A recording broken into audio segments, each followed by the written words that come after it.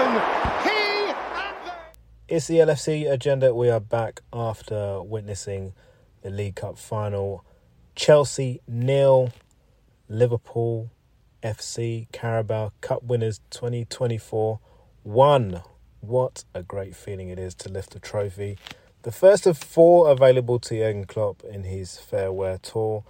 I'll promise you, even if he doesn't go on to win another one, I'll be hugely satisfied with what the young kids in this team have produced in such a desperate moment for the club in terms of players available to the manager for selection. And I'll be honest, I was in the camp of mentally preparing myself for the worst based on who was missing in the team, but hoping for the best. And as the substitutions came on, we had Clark, Kwanzaa, McConnell, Dans, all come on towards the end of the game and going into extra time. It just felt like a little bit like the manager was fronting up to Chelsea and saying, look, we've done this to Luton early in the week. Let's see if you can handle this. Let's see if you can find a way around this, because I think we're going to win. And when we did, I couldn't actually be any prouder of the team. Now, honestly, I think and believe we've got at least another trophy in us, which would be marvellous if Jurgen Klopp is able to sign off with more than one trophy. But, as I say, in the here and now, I'm delighted with what this side has achieved, particularly when we look at this week with the injuries that have hit the team, the selection crisis that has robbed us of our entire first-choice front line, some would say. Salah, Nunez and Jota. Jota we may not even see again before the end of the season. Salah and Nunez, we hope they'll be back for March the 10th for that crucial game against Man City. But it's not about that today. Today is about the heroics and achievements of, first of all, Kevin Keller, the goalkeeper. Alisson was not missed today. Kevin Keller's been here before, winning us the League Cup 2 years ago. He came back to the scene of his heroics from that time and repeated his performance even better. I think he was man of the match, if I'm honest. He was just so solid, kept everything out. It was a really heart-stopping moment where I think it was Gallagher had a one-on-one with our keeper and stood up to him, very Alisson-esque, made himself big, and the shot deflected off his hand. I think he really put the Chelsea player off, and that was a reason that we were able to survive just one of many chances that Chelsea had. But I think it was a more solid performance than an outstanding one, but solid exactly what you need in these big games when you come up against a lot of experienced players. And it was great again to see Raheem Sterling wilt and not really make much of an impact in the game, although he did have a goal ruled offside correctly. We also had a goal ruled offside, but we'll come to that because I'll be honest with you, I don't think it sets a great precedent if they want to go down that route, the FA. They may have some problems in the future if that's the way things are going to be now with offsides. But yeah, so Kevin Kelleher was amazing. Virgil van Dijk, who had his first header ruled out for offside towards the end of the game and then came up with a winner 2 minutes before the final whistle, was immense. And huge credit to the kids finally, who did an incredible job taking their opportunities all across the field. Liverpool currently have 9 senior squad members out, 10 now if you had Gravenberch out, and possibly 11 if Endo, who left on crutches, is unlucky and needs to be added to that list. But hopefully we'll see a recovery, at least in time, if not for the Southampton game on Wednesday, in time for the match against Nottingham Forest when we go there. Again, another crucial game coming up, another crucial week in what's proven to be, just a magnificent campaign. At the end of the day, when you get to the end of the season, you hope to have as many trophies as possible. You hope to have all the glory, but it's just not always possible. So what you count on and what counts for so much is the ride that the team take you on, and the ride that this manager has taken us on in his time here. It's just been epic. So again, just got to savour every last moment of his time as it comes to an end this May. I don't want to dwell too much on the sequence of events in the game. I'm just on a bit of a high. Just left the pub where we were watching it in West London. Irony of ironies. Shout out to the King's Arms in Fulham and all the guys that were with me for what was a fantastic end to the game. So two teams lined up with, in Liverpool's case, what they were able to. So Kevin Keller in goal, back four, which you could probably say is Liverpool's first choice back four now. Seems crazy to say in the case of Bradley, but that's the impact he's made. Alongside Konate and Van Dijk, with Robertson at left back. But it was from the midfield onwards where Jurgen Klopp had to compensate for the gaps in the squad. McAllister, Endo and Gravenberch lining up across the centre of the park with Elliott, Gakpo and Diaz up front. I think a few months ago, if you told me that this was going to be a lineup, I wouldn't have given us a chance against most teams in the top 10. Let alone a team that's used to reaching finals and used to success like Chelsea are. Now, they are the first team to lose 6 finals in a row at Wembley, which is unfortunate for them. But long and short of it is they're a club in recent times who have more final appearances, I believe, than any other club. So you have to respect that. You have to respect that the fact that on their day, and this wasn't their day, but they can produce moments. Even when they won the Champions League, it was just a reflection of the club. They don't have to be at their best to compete at the top, and that's why they found themselves another final. I think Jurgen Klopp respected that coming into the game.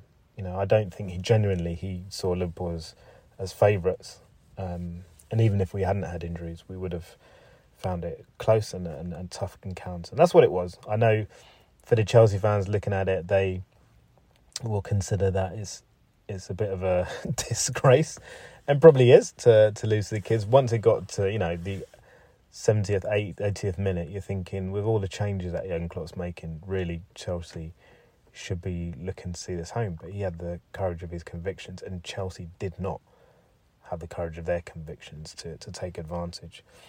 They lined up with Petrovic in goal, back four of Disasi, Colwill, centre-backs Gusto and Chilwell on the flanks, and Caicedo, Fernandes and Palmer in midfield, Gallagher, Sterling and Jackson up front. A lot of money has been spent on that lineup. And what I took away from the game in terms of Chelsea is that the manager failed them. He set them up to be cautious, to try and hit us on the break, to try and absorb pressure. You're playing a heavily depleted team. I thought you would have been more front foot. I thought you would have gone for it. The way Jurgen Klopp set up, I thought that he maybe anticipated that and it didn't come. But the difference with Jurgen Klopp versus Poch, one of the differences is that he's able to be adaptable. He's able to respond to what's going on in front of his eyes, make changes, and not worry about what other people may think or how it may feel when he makes those changes. He knows his players, knows the attributes of these players, and these players know what's expected of them, and they deliver. Chelsea, the other thing to note about them is that I found them overly aggressive. Like, it's one thing being competitive, it's one thing being strong in the challenge. It's another thing when you go over the line and you're committing challenges like the one that Caicedo got away with, which I don't even think was given as a foul, let alone a yellow card. And that again could be another lengthy injury that we need to absorb with Ryan Gravenberch due to the impact of the challenge on his ankle. Caicedo, of course, was a player that we failed to recruit when we bid a club record in the summer, And I have to say, now when I look at him and I look at Endo, who would I rather have? It's quite straightforward and quite simple. Not to say that he hasn't got high ceiling or, he's not going to improve, but, when you pay that money, when you consider Mo Salah was being touted as a £150 million man, and we should take that money, the fact that wouldn't even buy you half a Caicedo, I've got to say, reflects some way on the market as it was then before we started to talk about profit and sustainability, and inevitably the prices will come down, which is good. But it also reflects awfully on Chelsea and their judgment from top to bottom. It's a club that, let's say, isn't blessed with lots of people who make good footballing decisions. I include the coach in that, Todd Bowley, representing the disarray in that team right from the top. But yeah, so Chelsea were really aggressive. They were really amped up to the point where, you're thinking someone's going to get hurt here. And they did. And what made it worse was that the referee, Chris Kavanagh, just failed to take control from the beginning. And it created this precedent whereby they knew they were going to get away with challenges. They did get away with challenges. And then when, he starts to give bookings or call fouls against us, naturally the feeling is, a sense of injustice and not being treated fairly. Now, I'm well aware that football fans always see things through their own tinted glasses, but I did feel that overall he did favour Chelsea, not least when it came to Virgil van Dijk's first header. That we all went nuts over and we thought it was a goal. We turned around. It was one of those where you see the VAR box pop up. You're like, uh-oh. As soon as Chris Kavanagh goes to the screen to look at it, you know what's coming. And you had to watch it quite a few times to compute in your head what had happened and why he'd called the foul, why he'd called the offside. Because he was checking for offside, and your natural inclination is to look at the goal scorer and try and work out where he was offside. But, of course, it was nothing to do with him. He looked at the position of Endo, who basically stopped moving and was adjudged to have blocked his man. And ended up, that goal ended up being chalked off. I think it's Colwill who was a few yards from Van Dijk, who was trying to track him. But I think it's a stretch to say he was Endo was interfering with play. But that's a call that was made, and it will be very interesting to see in future, because you always see a bit of pushing, pulling, some blocking in the box. And before we started to micro-analyse passages of play with VAR, 9 times out of 10 that would have been let go and it would have been a goal. But unfortunately not in this case. But Van Dijk was not to be denied. That's the mentality of the man. He's our club captain. He's our centre-half, our number 4. We watched him defend, we watched him score, and this was, like I said, it was an incredible performance from the man. And again, we really hope that we can see him lift at least another trophy or 2 before the close of the season. If not 3, if we're being greedy. I'm rambling a little bit just because, you win a final and it's just the best. It feels like the best to me. So this is Jurgen Klopp's second League Cup, second in the space of 3 seasons. And again, we hope that there's more to come. But what was so incredible about this performance was just the refusal to give in to the adversity. It's so easy to look at everything that's getting on top of you and the misfortune that you've got and the fact that you're coming up against pretty much, not completely, but pretty much a full-strength Chelsea team. I would say probably Fofana, potentially Thiago, and can't remember who else they're missing. Maybe up to 3 players max, but in likelihood 2 that you would consider their first 11. Whereas I would say we had 7 first-choice players out. If we leave Keller out of it because he tends to play the League Cup matches, you can look at Trent Alexander-Arnold, Mohamed Salah, Diogo Jota, Darwin Núñez, Curtis Jones, Szoboszlai, all missing through injury. So we hope they do come back. The news from Pep Linders wasn't great in terms of when we're likely to see a lot of these lads come back.